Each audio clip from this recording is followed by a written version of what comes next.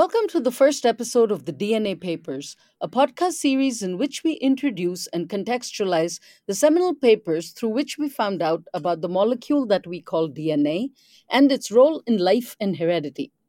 I am Nirja Sankaran, historian of science and medicine, who will be coordinating and moderating the series. We kick off the series with a paper titled Die chemische Zusammensetzung der Eiterzellen, which translated from the original German reads as On the Chemical Composition of Pus Cells. Now, this is a very nondescript title, a point we'll be returning to later in the conversation. The story of this paper begins much like a fairy tale, actually.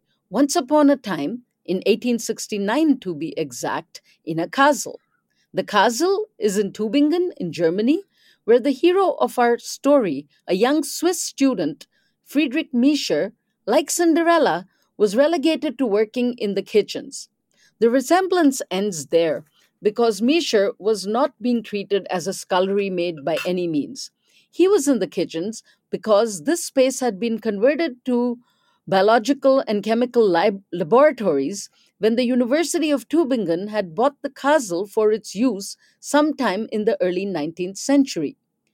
Miescher had come to Tübingen specifically to work with the head of the labs that were housed in the former kitchen and laundry rooms of the castle. His head of lab was the physiological chemist Felix Hopseiler, well known by then for his work on the chemistry of hemoglobin. Miescher's primary interest in coming to Tübingen to work with Hopseiler had been to study the composition of cells, because he believed, like many other people at the time, that the secret of life itself lay in learning about the functions of cells, which were widely regarded as the fundamental units of life. It was in the course of the studies of cells and their chemistry that Miescher discovered the hitherto unknown substance which he called nuclein because it was located in the nucleus, exclusively in the nucleus, it seemed to him. Nowadays, we call that substance deoxyribonucleic acid or DNA.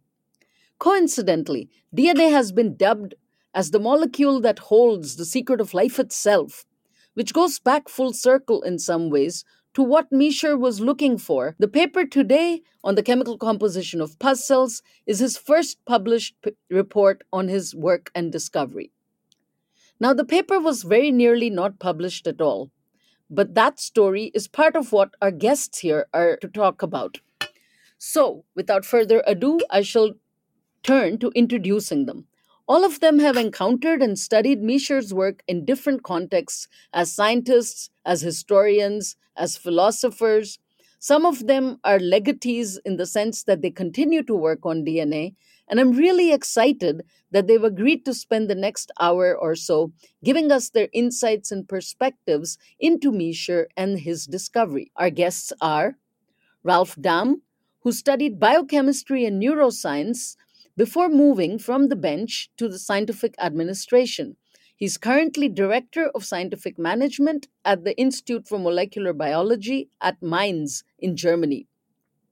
Given this background, it might come as something of a surprise to historians of science that Ralph is responsible for what is probably the single largest sustained corpus of historical work on Miescher and his discovery. Most of what Ralph has published, however, appeared in scientific rather than history of science journals, which is why I was so persistent in pursuing him to invite him to join this conversation. Hello, Ralph, and thank you for being here. Hi, Neeraj. It's great to be here. Our next speaker is Kirsten Hall, who, having obtained a PhD from the University of Leeds in the molecular biology of viruses, shifted his attention to history of science while a postdoctoral fellow. He hasn't looked back since. He's the author of a biography of William Astbury, a figure who will appear later in this series. He was also the primary translator of the first complete English language translation of today's paper, which was published just last year for the first time, and the co-author of the commentary that accompanies that paper. He brings multiple perspectives, therefore, in turn as a bench scientist and a historian, to this conversation. Delighted to welcome you, Kirsten. Delighted to be here, Neeraj. Thanks very much for the invitation to chip in.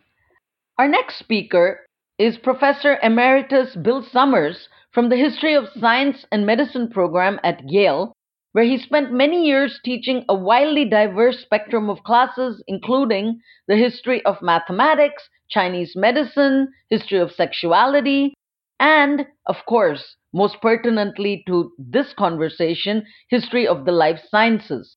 Like everybody else so far, he too came to history of science and medicine from science. What's more, even later in his career, having spent many years living a double life running a laboratory of molecular biology and biophysics. In the interest of full disclosure, I should probably also mention that I was his first and only PhD student in history of science, though he has supervised many PhDs in molecular biology. Hello, Bill. Hello. Thank you for including me, bringing a perspective of the early days. And finally, but not least, I would like to introduce Sophie Feigl, the most bona fide humanist in our group today. Though she too got her start in biochemistry and genetics, getting bachelor's and master's degrees in those subjects, she decided to diversify her interests to include history, philosophy of science, and also comparative literature before she got a PhD in the philosophy of science from the University of Vienna in 2020. Her presence in this conversation is particularly relevant because she is the author of a couple of recent historical papers considering the reception of Miescher's discovery and ideas about nuclein by geneticists in the late 19th, early 20th century, as well as by historians of genetics. Welcome, Sophie, to this conversation. Thank you for having me. So thank you all once again very much for being here. I would really like to ask a rather obvious question. Why does the story of DNA, the DNA molecule, begin with this paper? And I would like to hear from Sophie first. If DNA hadn't become such a central molecule in the second half of the 20th century, we also wouldn't think that it is important to determine who discovered it and when it was discovered. I think it is also only presentism that makes us say or think that Miescher discovered DNA because, as we already heard, he named the substance which he isolated nuclein. The second reason why it might be interesting to talk about this paper is when we tell others about the history of science, we like ground figures and their stories. And I think, as we shall see, Miescher is just great material for such an account, and it makes the history of science very colorful. And the last reason why we should consider this paper, I think, probably most affected by my own interest, is that I think the paper primes one of the key themes about the history of biology in the 20th century, namely the competition between biochemical and genetic approaches in molecular biology. As we already heard, Miescher was a hard-nosed physiological chemist, what we would now coin presentistically a biochemist. And the disciplinary situatedness of his own paper explains quite a bit about why he is not a prominent figure until now. Following on from Sophie there, Marshall Nirenberg, who received the Nobel Prize for helping to crack the genetic code. 1967, Nirenberg said, when man becomes capable of instructing his own cells, he must refrain from doing so until he has sufficient wisdom to use this knowledge for the benefit of mankind. The reason I state this problem well in advance of the need to do so is because the decisions concerning the application of this knowledge ultimately must be made by society, and only an informed society can make such decisions wisely. I think in the past 2 years, we've all witnessed firsthand the importance of Nirenberg's call for a society that's well informed about science. And I think in order to have that, you need a much more honest picture of how science actually works and proceeds. And the place to start with that is a more honest account of its history. And I think that's a great reason to kick off the story of DNA with this particular paper. Why should somebody who's not a molecular biologist also be interested in Miescher and this paper? I think what's important about Miescher and his paper is also, during his time, there was a lot of debate regarding his findings. And I think a way of educating society towards understanding better how science works. It's not only like showing them this paper and saying, well, that's how it was discovered, but show how it was negotiated. And I think this will make it more plastic to understand how science works. Wonderful.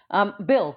I would give another take on the previous two comments from someone who's taught a lot of non-science students about science. And I would say that there seem to be three things that the general college students that I teach think about science. One, that there are eureka moments where discoveries are made. And it just springs out of the brain of a scientist like Diana out of the brain of Zeus. The other is that science deals in truth and that scientists deal in facts and proof, and it's objective. And all these concepts are belied when you study history. We see fits and starts, and I think it was Helmholtz who said that he was describing the process of his discoveries of climbing up a mountain, beating through the underbrush, and only to get to the top and find that there was the Royal Road coming up the other side. And the notion of science proceeding in fits and starts and making mistakes and recorrecting them and I think that this is something that history will actually, as you say, give the context of these discoveries, of these things that we now black box and take as facts. And it's a long process, and it's not just this eureka moment when all of a sudden everything is clear. And I think the expectations of the public, for example, for instant cures of diseases or for unchanging advice about how to wear a mask, we're seeing this, as Kirsten points out, in real time. And I think historical studies of case studies like this are particularly useful for science students also to be able to explain to others. Are there particular features of this paper that you find worth mentioning or that stand out that you think you'd like for other people to know about, Ralph? There's really, I would say, three aspects of the paper that stand out to me, in no particular order, just the way they come to mind. The first is how incredibly basic the equipment and the tools were which Misha used to perform his initial experiments on DNA, in which he isolated, discovered it, and characterized it. Just to give you a couple of examples, at the time, he didn't have a fridge. We're talking the winter of 1868, 1869. No fridges in Tübingen Castle, obviously.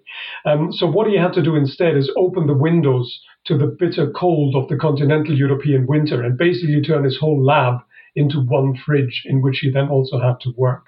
But this is how he could preserve his samples. Another one is that he wanted to get rid of the proteins to show that DNA is something different from the proteins. And for that, he used an enzyme, a molecule called pepsin. Now, pepsin is a naturally occurring thing in all of our stomachs that breaks down proteins into their constituent parts that can then be further digested and taken up by the body. And to get this pepsin nowadays, you just order it from a chemicals company and you get it within a couple of days typically. But Misha couldn't do that at the time. What he had to do is get pigs' stomachs and then rinse them and make a very crude isolate of pepsin himself. So this, just as two examples, the way he had to work to do the experiments he did. The second aspect then, and based on this, is the amount of information he gleaned about DNA with these very simple techniques and tools he had at his disposal, to me, is really astonishing. That he managed to find out, for example, that's an entirely new class of molecule different from the lipids and the proteins and so on that were known at the time. That it's an acid, that it's a macromolecular acid, that it's located in the nucleus and so on. All very novel insights at the time when Misha was working. And the third aspect, which really is a bit of a sad aspect to me, is how incredibly bad Misha was at selling his fundamental discovery. As you, Niraja, already pointed out, the title of Misha's paper is not very revealing as to what can be found in the text. It says on the chemical composition of pus cells, but no one who's not desperately interested in the chemistry of pus will likely read that paper. So he makes a discovery of a fundamental nature, he knows it, and still he doesn't give a proper title to his paper. That to me is a communication failure of probably the highest order you can make. And the second thing about the paper is that also the key finding DNA, or nucleon as he called it, and what it means and what role it maybe plays, he places at the very end of his text instead of bringing it much earlier. So you have to be a very patient person and read through long descriptions, because the paper is 20 pages long. You have to read through long descriptions of sometimes admittedly not very exciting descriptions of what he did before you finally end up getting to the grand finale where he shows you what he really has found. So that to me is the third striking aspect of Miescher's paper, and also possibly one of the reasons why he didn't get the attention in the past, which I believe he would have deserved. Kirsten. Yeah, Ralph, I've always got the sense that Miescher's something of a tragic figure. I seem to remember reading in one of his letters he confessed to going to bed every night feeling rather like a schoolboy who's not done his homework. And I think it was one of his students once described him as being like a ship laden with treasure that's returning to port only to sink to the bottom of the sea just as it enters into the harbour. And so I was wondering whether, despite all these amazing accomplishments and achievements that you've talked about there with limited resources, do you think that's a fair assessment of him? Do you think he went to his deathbed with this, burdened by this sense of things left undone and this great sort of leaden sense of unfulfillment? Do you think that's fair? Unfortunately, very much so, Kirsten, yes. Miescher suffered from tuberculosis during the last years of his life and couldn't do much work anymore. He was still fairly young when he had to retire to Davos in an effort to recover, which he didn't. And he wrote a lot of letters to former colleagues and family, which are preserved in Hies's biography of Miescher.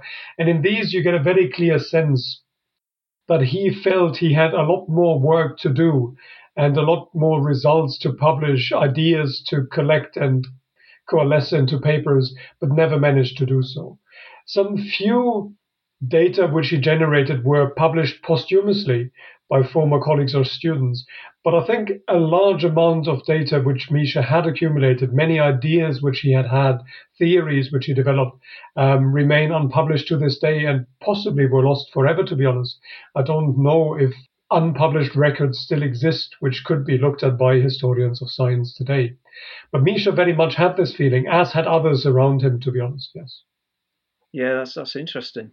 I think it's interesting to follow up on what Ralph was saying about the title, in the sense that so many titles of papers at this time were modest, in the sense they said on proteins or on carbon or something like this. Wanting to, I don't think, be cagey. I think it was just a style. One of the things that I remember being struck by when the first edition of Jim Watson's book on the molecular biology of the gene came out was that all the titles of the chapters and so on were positive, assertive statements, like RNA is the message, proteins catalyze these reactions. They were declarative statements, whereas papers before about the 1960s seemed to be much more conservative, not making assertive statements, but making descriptive statements, more or less. And I think that this is in that tradition. I remember reading and discussing with Barbara McClintock her paper on mobile genes, which ran 60 pages of impenetrable prose, no figures, no graphs, no diagrams, and nothing in the title that led you to believe that she'd discovered something worth a Nobel Prize. This was in the tradition of maybe false modesty, but at least somehow of cultural tradition that was not unusual, I think, at the time. Could you specify some passages for our readers, maybe even read out a passage from the paper that you think exemplifies the way he's burying some of his important discoveries in his paper, the fact that some of those ideas were already there way back when in 1871, rather than found out Whiggishly, so to speak? Sure, yes. I'm referring to page numbers now from the translation which you have published, Niraja and Kirsten, so that people can read it in the in English language rather than German. I also read the English translation, not the German original. Well, one example where he really makes a strong statement based on his characterization of the newly discovered substance, DNA, nucleon as he called it, comes on page 35. So very near the end of the whole article. And he says, after his characterization, he comes to the conclusion that we have here an entity that is in a class of its own and does not resemble any currently known group, in brackets, of chemical substances of the cell. So basically here, like I said, a page or so before the article ends, he makes the point that he has discovered something entirely novel, something that hasn't been found by biochemists before, and which he otherwise says is equal in importance to the protein, so the most important class of molecules known at the time. And also in really the penultimate paragraph of his article, he says that understanding the relationship between nuclear materials, so nuclein or DNA as we now know it, proteins, and their metabolic products, will gradually help lift the veil which still so completely obscures the internal processes of cell growth. So what he says with this is that he thinks, at least, very presciently so, that the molecule he has found will be the key to understanding how cells and organisms thereby work on a molecular basis. And that was an insight that was quite far-reaching at a time when scientists were only just beginning to understand what molecules there are in cells, and for the most part having no clue as to what they actually do inside the cell. Clearly, Misha couldn't have known how true his statements would turn out to be in the long run. He was well too far away from what we now know. But still, he had, rightly so, I think, a very good feeling that he had found something really, truly important in biology and biochemistry, and that he was trying to express with this sentence, which, like I said, I would have thought it would have been good for him to bring that earlier in the article. I would like to request some of you to give our audience some broader background. Who was Miescher? What was his intellectual milieu? How did he come to be interested in cells? Why was he in Tübingen? Ralph, as I mentioned before, you're the author of the largest corpus of work on Miescher, so may I ask you to kick this off? Sure. Give you a brief recount of Miescher's early life. Basically, Miescher was born into a family of scientists. Both his father, but most notably maybe his uncle, Wilhelm Hies, were famous physicians and professors of anatomy or physiology at the University of Basel in Switzerland. And as such, Miescher was exposed from a very early age to a variety of scientific concepts, facts, and ideas, hypotheses. Now, on the urging of his father, Miescher initially studied medicine as well at the University of Basel, but then found it very difficult to practice as a doctor. It's not entirely clear why, but one idea is that he had developed bad hearing from early on in his childhood from an infection he had, and therefore couldn't interact with people very well. And as a doctor, practicing doctor, not being able to interact with your patients is not a good precondition to be successful. So instead, he decided to switch his career and become a research scientist. And primarily influenced by his uncle Hies, he tried to figure out, to understand what the chemical nature of life is. So how molecules make cells and thereby beings what they are. Now, this at the time was a very young discipline, if you even want to call it that. Very few laboratories for what then was called physiological chemistry, nowadays you would call it biochemistry, had been set up. And one of the first and biggest, most well-known, was the one run by, as you mentioned, Hoppe Seyler in Tübingen, in the old castle of Tübingen. So that's where Miescher decided to go, to pursue his interest in the chemical basis of life. But so interestingly, and maybe this is also a testament to his character, he didn't go there straight away. He first took a semester off to study chemistry, also in Tübingen, before he was brave enough to move to Hoppe Seyler's lab and study the chemistry of life under his supervision. Like I said, Hoppe Seyler at the time was the leading figure in physiological chemistry, and it was, especially coming from Basel, which is not so far from Tübingen, a natural thing to go to him and want to study under him. And that's what Miescher did. He then chose cells as his starting material, and not just any cell, but leukocytes, white blood cells, because he believed that these represent the most independent form of cell there is. It's not entirely clear why he thought so, but in my opinion, it is because white blood cells are not embedded in a tissue context, like, for example, muscle or skin cells are. They move or can move freely through the body. And therefore, Misha felt that these are the most independent and most individual cells there are in the body, and he wanted to study those. Fortunately for us and the history of genetics, he did not choose red blood cells, erythrocytes, because they don't contain a nucleus and hence very little DNA. So if he had chosen those, which are also not embedded in a tissue context, maybe DNA would have discovered significantly later than it has. But he chose leukocytes, and to get them, he needed to find a material to get enough of them, because they're not very easy to purify even today in large enough numbers, which Misha needed for his analyses. And he turned to pus-soaked bandages. So he went to a local hospital in Tübingen, got bandages from people who had wounds that were infected and therefore produced a lot of pus. And from these, he, in a not very savory experiment, extracted the leukocytes, which he then, stripped down chemically to arrive at the molecules that constitute these cells. Thank you, Ralph. I'd like to shift tracks a little bit now, from Misha and his discovery to the reception of his work by others. Sophie, would you take the lead on this question, since you recently published some papers on this very topic? The reception of Misha has two parts. One is the reception by his contemporaries, and the other is the reception within the historiography of biology, which at the moment ends with us who are here and talking about Misha, of course. Spoiler alert, none of these receptions is really going well for him, but I think they are not going well for different aspects. So let's start with Misha's contemporaries. The only good news here is that he was quite well received amongst cytologists who applied his work on nuclein with microscopic techniques. Misha, however, wasn't very fond of this discipline. He was even annoyed about the guild of dyers who were working with his nuclein. So we should turn to other physiological chemists and what they thought about nuclein. As Ralph already mentioned, we need to start here again with Hoppe Seiler. So Hoppe Seiler was quite influential, and some years before Misha, another student of his had published the discovery of a substance, protagon he called it, that no one else could isolate after replication. So Misha's discovery was eyed with suspicion. Actually, the same person who 5 years before attacked that other substance again attacked Misha's nuclein.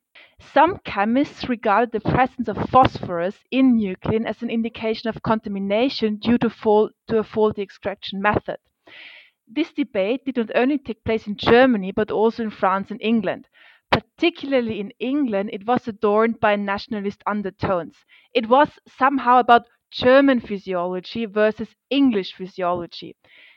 And now I'm citing British chemist Thomas Charles Kingset and Henry Wilson Haig noted, we shall dismiss this subject with the remark that as regards these nuclein and protamine precipitates, they may not unfitly be classified, together with certain human beings, under one comprehensive heading, the great unwashed. So, to many of Misha's colleagues, no convincing data was available to prove that nuclein was a genuine substance at all. To them, Misha was a contaminator. He just didn't work cleanly enough. Now, if we are to view a discovery as a social achievement, and I'm quite inclined to look at discoveries as social achievements, it becomes increasingly hard to locate any discovery with Misha because his peers didn't quite agree that he really discovered anything. One last blow Misha witnessed during his lifetime, and really need to mention that because it's a real gem, was Richard Altman's work on nuclein. Altman renamed nuclein nucleic acid. Through an improved extraction protocol, Altman could separate nuclein from all its protein content, but then made the following move. He coined the resulting substance nucleic acid, and nuclein now would be the compound of nucleic acid and proteins. Now, Misha was super pissed about that. Not only was his terminology turned on its head, Misha himself had reported in 1874 that nuclein is acidic, and he had also separated nuclein from its association with proteins, which he called protamines. He called the compound nuclein acidic protamine. In addition, Altman had borrowed the salmon sperm he did the experiment with from Misha, which makes it even more tragic. And Misha then wrote to his uncle, "My salmon nuclein is, of course, identical with this nucleic acid, and mine is the purest of all." Now, this episode is important to understand Misha's receptions by historiographers of biology. It just became quite unclear what exactly Misha had discovered because it was Altmann's terminology that stuck. Also, nuclein transformed into nucleic acid became more and more of interest for geneticists. Questions were about what did Misha say about the function of nuclein heredity? Why didn't he investigate that? They located it a failure of Misha not to connect nuclein with chromosomes. Chromosomes, however, were situated in a disciplinary context of cytology, and Misha didn't like cytology that much. Commentators then also described him as a hard-nosed chemist, a reductionist, not able to engage in biological type of thinking that he could have led him into the right directions. In other words, Misha wasn't a life scientist, and this didn't really fit with the persona historiographers of biology were looking for in the 1950s, 60s, 70s. So he wasn't a contaminator anymore, as he was to his contemporaries, but somehow a confuser who didn't get things right, culminating actually, and I think that's very remarkable, in the claim that Misha thought nucleic acids are derived from proteins. So Bob Albee, one of the household historians of biology, even argues Misha's effort was, however, unfortunate in that it encouraged others in persistent attempts to show that nucleic acids are derived from proteins. These researchers, in turn, fostered a false view on nucleic acid as compounds formed between proteins and phosphorus acid. So Misha confused everybody who came behind him. And further, Bob Albee even argues, "I went back to the year 1869 when Fritz Miescher extracted a substance corresponding to what we now know as DNA and called it nuclein. Was his conception of nuclein anything like his successor Levine's conception of nucleic acid, or like that of the later nucleic acid chemists Guyon, Chargaff, or Todd? No. Was Miescher really the man who deliberately went in search of the chemical substances which determine our heredity? No. So his reception was pretty bad, both with historiographers of biology as well as his contemporaries. One last aspect I'd like to mention why he didn't really fit, particularly with the historiographers of biology in the 60s, 70s, and 80s, was that Misha not only isolating nuclein but also reporting on the association of nuclein with protein wasn't of much interest in a time that was mainly obsessed with the coding capacities of DNA. And one might say again, presentistically, in a time where we are interested about the genome, right? What is around the DNA, this might again, of course, change. And I guess every historiography account that we are writing at present day about Misha will of course again be affected by the changing interests and aspects about genetics, molecular biology, and biology in total. Great, thank you. Something else I wanted to bring up is the issue of translation. Now, when Miescher originally wrote his paper in 1869, it was, very naturally, in German. It's only very recently, in 2020, more than 150 years later, that the paper has been translated into English in its entirety. The translation of scientific papers is certainly not an unknown activity in science. I mean, one of the most famous, perhaps, is the paper by Gregor Mendel, which has on the surface an equally nondescript title on the hybridization of pea plants, which was written just about a decade earlier than Miescher's paper. That one, since the early 20th century, has been translated many times over. And in fact, Kirsten, who participated in the Miescher translation, also worked on one of the most recent translations of Mendel's paper. But there are many other scientific papers. There's a cluster of papers on the discovery of the tobacco mosaic virus, written in German and Dutch, for example, from the late 19th century. Is another example of papers that were already translated. Do any of you have insights as to why it took close to 150 years for a paper like this one to be translated? Ever since Bateson co-opted Mendel's paper into his battle over what the future of genetics was going to look like, Bateson had that struggle with the biometricians represented by F.R. Weldon, who Greg Raddick's been writing about at the start of the 20th century. And ever since Bateson co-opted Mendel's work as ammunition in that fight. I think ever since then, Mendel's had much better PR than Miescher. Mendel's had this whole carnival building up around him. So if you flick through any A-level biology textbook, you will see Mendel put up on this pedestal, and lauded with all these accolades: founding father of modern genetics, the lone genius, man ahead of his time, the priest who held the key, the kind of stuff, right? And there's none of that around Miescher. I think that probably goes, like Bill said there, it's as much to do with the publicity that Mendel had as to explaining why it took until 2020 for a translation of Miescher. And it's interesting as well, because actually, as you said, Neerja, with Staffan Muller-Wille, we embarked upon a new translation of Mendel about 10 years ago with the kind support of the British Society for History of Science. The feeling was the time had come to produce a new translation of Mendel's paper on pea plants. And that translation of that paper presented me with a real challenge. And it's interesting to make a comparison here with Miescher, because I'm half German on my mother's side, and so she brought me up to speak the language from the word go, right? But, just because you can read Spider-Man and Superman comics in German as a kid is no preparation for, laying the foundations of sufficient linguistic ability to tackle a seminal scientific paper. But that was not the biggest challenge. The biggest challenge for me was my background as a molecular biologist, as a scientist. Because what that means is that my entire, up until the point that I came to history of science, my entire understanding of the history of science has been shaped by those very Whiggish accounts you get in textbooks.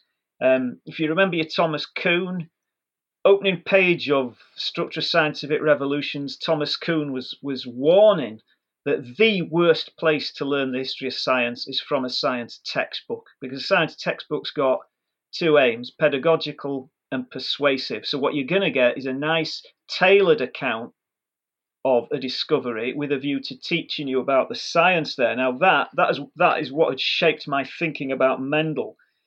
From the word go, I had been brought up with this image of Mendel, lone genius, man ahead of his time, founding father of genetics. In other words, when I left the lab and I came to history of science, I was by default a Whig. I was looking at the world through very thick, Whiggish shaped spectacles, right? That was my problem, right? So because of my education in science, I had these Whiggish spectacles on. Those lenses sit very heavily on your head. It takes real effort to lift them off and try to come to Mendel with no presentist, no Whiggish preconceptions, what Robert Albee called inflated Whiggish preconceptions. In his classic 1979 paper, Mendel No Mendelian, he really set the ball rolling on this, saying, look, I want to strip away inflated Whiggish preconceptions around Mendel, put him back in the context of his own time. We were talking about the importance of that earlier. And that was the biggest challenge for me, more so than any linguistic challenge, was, every single sentence you come at in that paper, I've got to scrutinize it, and then I've got to take a step back and I've got to think, to what extent am I trying to impose my 30 years worth of preconceptions about Mendel onto this? So when Mendel's talking about the Elementa and things like that, I've got to just take a breath, stop myself and say, well, hang on a minute. I know you want to pounce on it and say, oh, look, he's talking about genes, but we've got to try and come at this fresh. Now, with Miescher, things were different. And I think the difference is this: right from the word go, Mendel's paper has a very ambitious feel. So in his introduction, he states that he's exploring the question of hybridization in the hope that this might offer some insights into how new species form. So, it's almost as if he's looking at the mechanism of evolution, which is about as big as it gets in biology, right? No disrespect to Miescher, but I don't think Miescher's paper has that same epic feel to it. I mean, we've already, like Ralph's already talked, the title, it's about Puss. For all that we recognise Miescher's paper now as being a summit on the historical landscape of biology, when you actually sit down and work your way through it, for a lot of it does read like a rather glorified biochemical cookbook, albeit one of massive significance. But there's an advantage to that. it actually makes translating it more easy, because I don't think you have as much of a problem with the lurking spectre of Whiggishness as when you come to translating Mendel. So in a sense, I think Misha was much easier to translate because of that. Thank you. Ralph, Sophie, Bill, any follow up to that? Bill. Well, I would just recite Kuhn again and point out that this business of translatability has a lot to do with your set of assumptions, your paradigms. And I remember teaching about history of chemistry, and as Kuhn I think pointed out as the example is you read something before Lavoisier and all about phlogiston, it's almost incomprehensible to a modern chemist. You take a book from 1805 after that, and it's almost like a modern chemist could say, yeah, I understand what they're doing, and so on and so forth.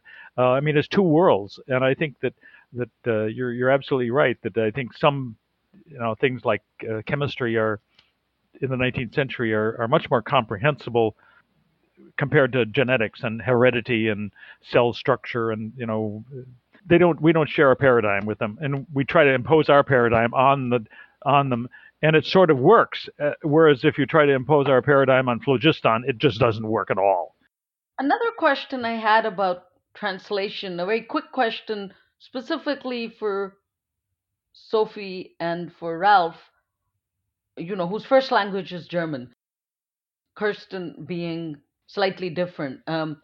Ralph, for example, you translated copious amounts of Misher into your existing papers, but yet there was never a complete translation. To be honest with you, two problems prevented me from translating the whole thing. I was thinking about it, as you know, we discussed this in the past. I was thinking about doing a translation, but then never did, mainly because I was just awed by the amount of work it would take. So kudos to you for having done it. I'm very grateful that someone has. I'm very sorry that I didn't or didn't even participate in your translation, but all the more grateful that you did do it. But it is a phenomenal amount of work to translate 20 pages of scientific German from the mid 19th century. And the other reason is, as we discussed before, it is oftentimes very difficult to translate because the terminology then was not only very different, but also to some extent ill-defined. Sometimes I wasn't entirely sure what a certain word meant in Misha's context, and I had to, as best as I could as a non-historian of science, try to find out. Any specific example? I couldn't think of one on the top of my head, but at the time, I very vividly remember when in 2003, 4, 5, when I did my first paper, I struggled with reading the paper. Even being a native speaker of German and having read a sizable amount of German language literature on molecular biology, genetics, and so on, chemistry, I was still significantly struggling with what Misha was actually saying because he used a vocabulary very different from the one we use today when we talk about chemistry, biochemistry, and biology. So that was the second problem, not just the sheer amount of text that needs to be translated, but oftentimes not being entirely sure what he really was saying. Yeah, I think I even have an example at the top of my head of what Ralph was mentioning. For example, the term albumin, which was something super broad, sometimes even used coextensively with proteins at his time, which is now something very concrete, a very concrete compound, right? So these are the things that are super challenging. And I mean, also for me, so I did translate the remarkable bits for my collaborators who were German speakers, and I had to translate some parts into a more polished variant of the things I did for my collaborators when we finally published our paper. And this was just enough of work, right? It's so painfully work intensive, and even though like translations are beautiful, and I did a lot of translating in school with Latin and ancient Greek, but I found I did my fair share of that and like no further. And I'm also super glad that you guys took on that job and did it so well and beautifully. Thank you. Yeah, thank you, Sophie. Thank you. One particular word change that I like to talk about is simply the use of the word genetische, in German, so which translates directly as genetic, But Kirsten or Ralph, would any of you like to comment on that particular word? Because it seemed to me that he was not using it in the sense of something hereditary, which is the most common use of the word genetic now, but rather a different meaning, almost like generative, that is giving rise to or being influenced by origins as opposed to being passed down from generation to generation. And was anybody else struck by that particular translation? I don't know what Ralph would think here, but I wondered, yeah, like you say, whether it has connotations of almost like a developmental process. Although, I don't know, he might then have used the word entwicklung. I don't know. But yeah, I think you're right. There's no way does he mean genetic in the sense we understand it today. Generative, as you say, is much, I suspect, is much closer. I say, I don't know what Ralph would say on that. Well, it is indeed a prime example of where he uses a term that appears to mean something we know today, but means something very different in his time. And that, I think, is really one of the problems. Like Sophie was also pointing out the word albumin. You read these words, you think you know what they mean, but you actually don't. And that makes translating these texts so difficult, especially when you're not a historian like I am not. So it's similar to many other languages. When you translate things, you have to find the right concept in that language to convey the meaning. And for that, you need to have a very profound knowledge of the cultural context, the scientific context, the personal context in which individuals used terms in a given way. Because it was a lot less standardized than it is today. I'm sure there weren't any books or even Wikipedia where you could look up the meaning of certain words and then know how to use or not use them. It was pretty much up to the individual and the training they have received in their own small group as to how they use certain terms. Very unlike today. And like I said, that made it very difficult for me to even think about doing a translation as you did. Well, the word genetic being used in the sense of generative is outside of science is even used now. I mean, that's how I picked up on it because somebody from comparative literature once used the word genetic, and I pointed out, but that's not passed down from generation. And somebody else said, but that's not the only meaning of the word genetic, and I piped down. And this happened, less than 10 years ago. But genetic in the terms of hereditary has so overtaken all other meanings of the word that it's difficult for us to recognize that they do exist, much less that they did exist. I'm going to shift the direction of this conversation entirely once more. I'd like to ask each one of you, when did you first learn about Miescher? And when did you first read this paper? I know that the two things are very different for me. For example, I learned about Miescher probably in high school, definitely by first year university, but it wasn't until 2 or 3 years ago, and that's many decades later, we won't say exactly how many, that I actually read the paper when I collaborated with Kirsten who are translating it. So I would like to hear from everybody. And for this one, I thought it would be interesting to go chronologically. So, beginning with the senior-most person, Bill, when did you first encounter Misha's story, and when did you first get a chance to read parts of or the whole paper? Yes, well, I went to college and was planning to be a physician, and so took the requisite chemistry and biology classes. But I really was in love with mathematics, which was my major. And it wasn't until I took my first biochemistry course as a graduate student and then as a medical student that I had run into even anything about the chemistry of macromolecules. Would you mind telling us when that was? This this was in the late 1950s and early 1960s, and I mean I heard Miescher's name mentioned in the first molecular biology course taught at the University of Wisconsin by Goban Khorana and a few others, another Nobel Prize winner to be mentioned, and Miescher was mentioned as all scientists do in lectures as sort of the requisite historical start that always are presented with the idea that, well, we have to talk about this because after all, we're not have so much hubris that we're claiming we're the first. On the other hand, these are the old guys, and you don't have to really bother to read them because we're going to tell you the truth now. And so I heard the name. I associated it with something in the middle of the 19th century, and but clearly it was not relevant in any other way to what we were going to do. And also, I think I was the last generation of science students who were required to show some ability to read foreign languages as part of their graduate education. I passed the requisite German reading exam, mainly because I believe my fellow graduate student taking it was a Catholic nun, and she had the whole convent praying for us the night of the exam. But my ability to read German well was non-existent, and therefore, except under duress, I would not have read the paper. And it was only until your translation came out that I actually did read it. So having mentioned it to my students in the same way it was mentioned to me as sort of a landmark of the past, sort of like pointing to Stonehenge and saying, yes, isn't that wonderful? And then moving on to atomic clocks. And so I must say that I am probably typical of a scientist of my generation in this regard. Thank you. Kirsten, you'd go next.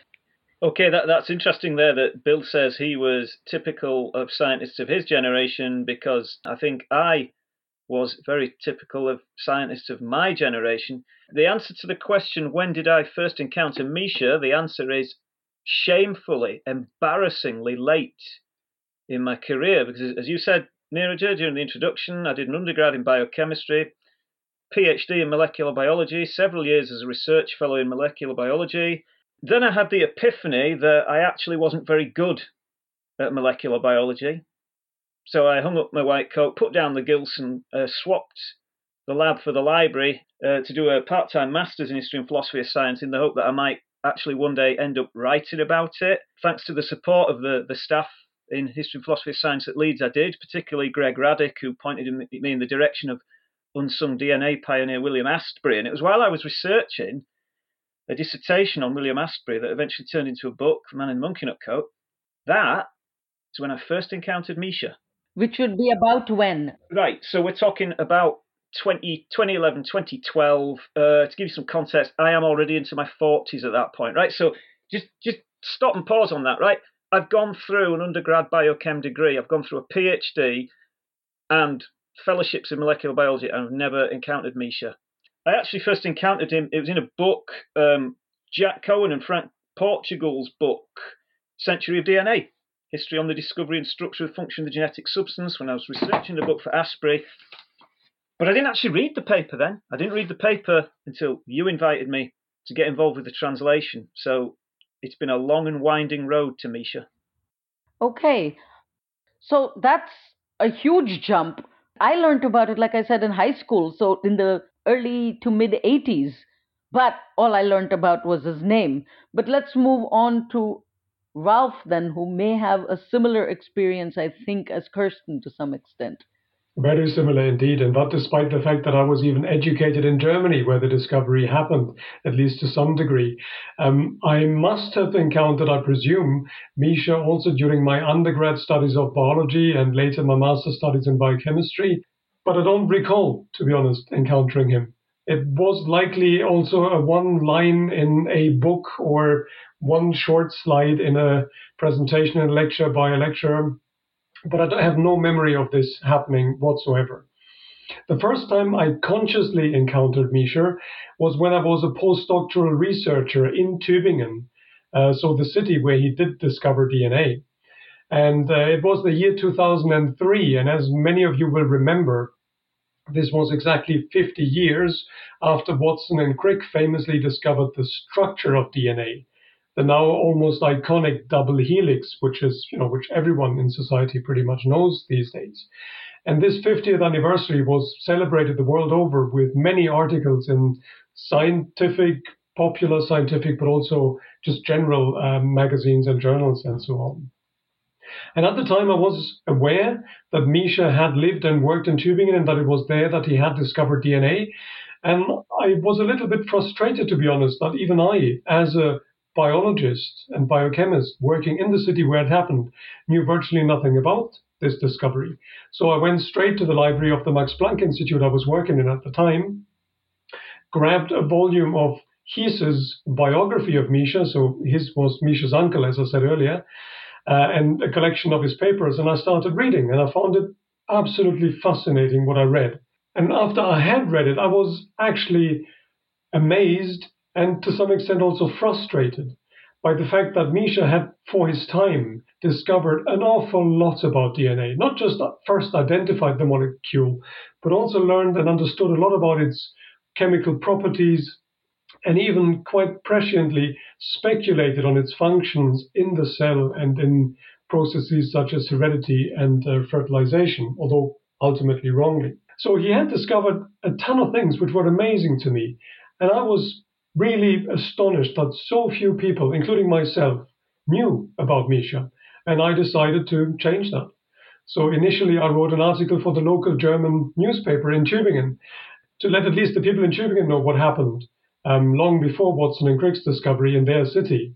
This was then coincidentally seen by the editor of the Max Planck White Journal of the Max Planck Society, and he asked me to write a similar piece for Max Planck Research, their journal, which I did. And this coincidentally was seen by the editor of Developmental Biology, the journal where I published my first sort of scientific article, and he asked me to contribute an article for his journal, and so on. So the whole thing, which started out as personal curiosity, snowballed into something much bigger, where I was then increasingly asked to write articles on the thing, because there was an interest in the story, and there was no one there to tell it. And so by really chance, I happened to become the person, like you mentioned, Niraja, who started to write all sorts of articles without any training in the history of science and without ever having had the intention to become a Misha scholar, which I don't still feel I am, because I'm by no stretch of the imagination a trained historian, and I shouldn't really be meddling in areas which I really don't understand, to be honest. Well, but you did write most about it. Thank you. And Sophie. Yeah, so I think my experience is similar to Ralph's because I think I never heard about Misha before I read the paper. And if I did in some part of my undergrad training in biology, so I started studying in 2011, I probably forgot about it because it wasn't relevant for the exam. And I guess I was also one of these terrible biochemistry students who didn't really care about the history or who weren't taught to care about the history.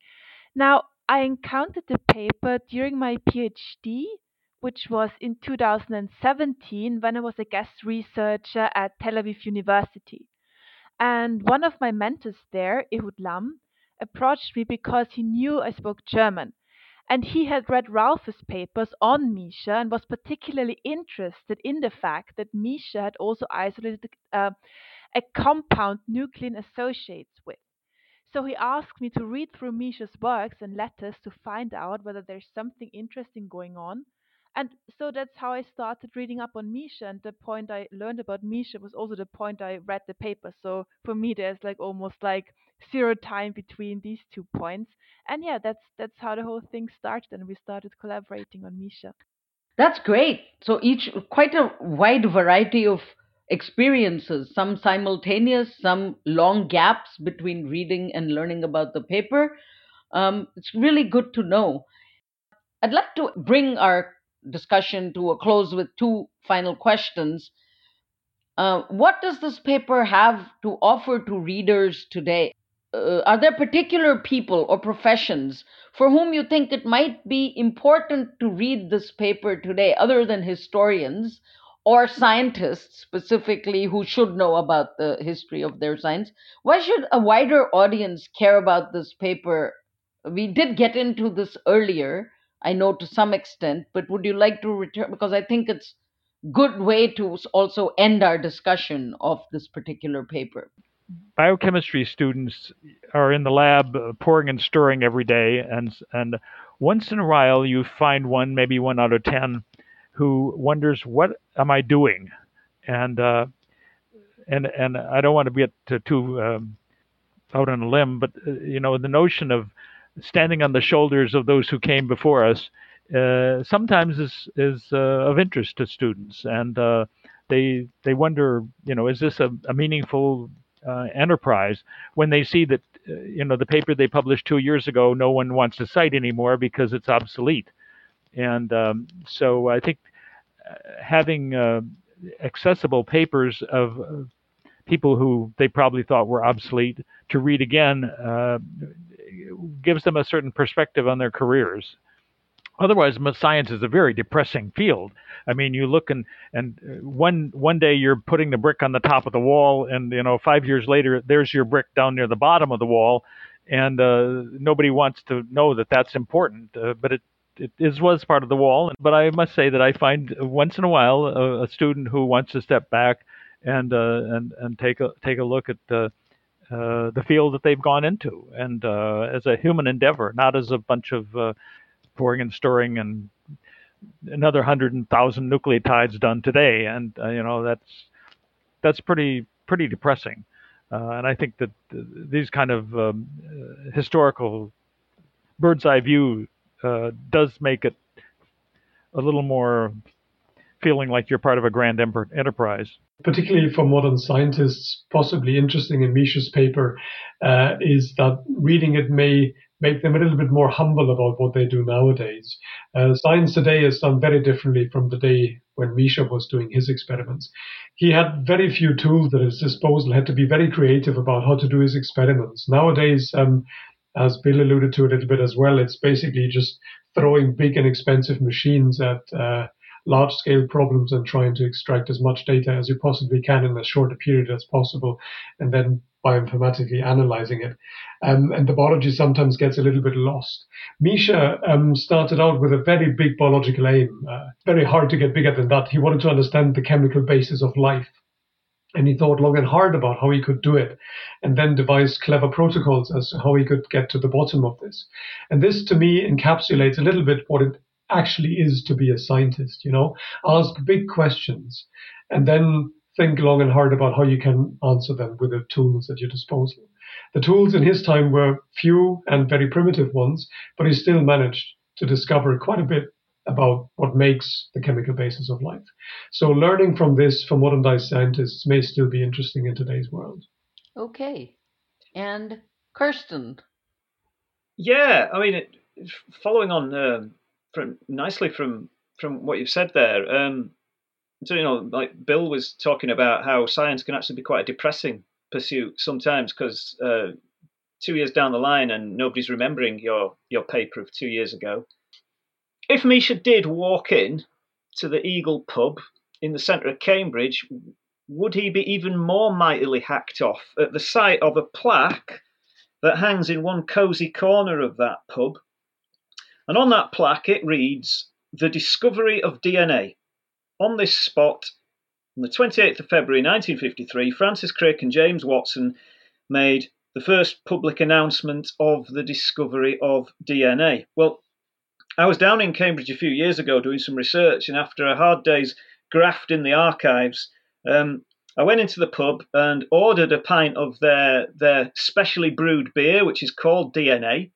And I sat there in a corner sipping it, and I was sitting across from the plaque, and I could actually hardly see the plaque because it's surrounded by these hordes of tourists who've all made the pilgrimage to see it, and they're all snapping photos on their phones.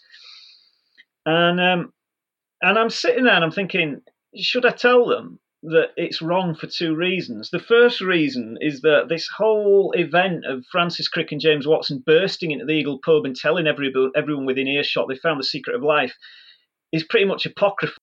The other point on which it's wrong is simply that, I don't need to tell you all, Watson and Crick didn't discover DNA. They discovered its structure. And I was sitting there sipping this pint of DNA beer thinking, should I tell those folks over there that it was actually Misha who discovered it? Well, thankfully, good sense prevailed, and I didn't, because after all, nobody likes a know-it-all, do they? But it did leave me wondering, how would Misha have felt? I mean, we've already established earlier, talking to Ralph, he went to his deathbed feeling an intense sense of a life unfulfilled, things not done.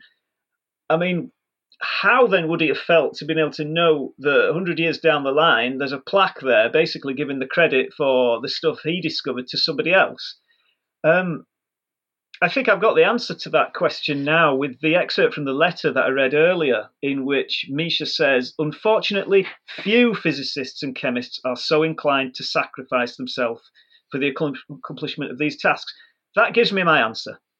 Because nearly 100 years after writing those words, I think Misha could have relaxed, because physicists were now most definitely interested in the nucleon that he discovered in that pus washed off the bandages. The physicist William Asprey and his research assistant Florence Bell had woven a path from their X-ray studies of wool to showing that these same methods could be used to reveal the regular, ordered structure of DNA. Inspired by that work, physicist Maurice Wilkins, who had worked on the Manhattan Project and then, horrified at what had happened at Hiroshima and Nagasaki, had turned his attention to biology and the study of DNA. And then, of course, Francis Crick was a physicist by training, and he had now similarly turned his attention to the problem of genetics. And there, I think, is the answer. There's the punchline to the question. Friedrich Miescher walks into a bar, sees this plaque. How does he respond?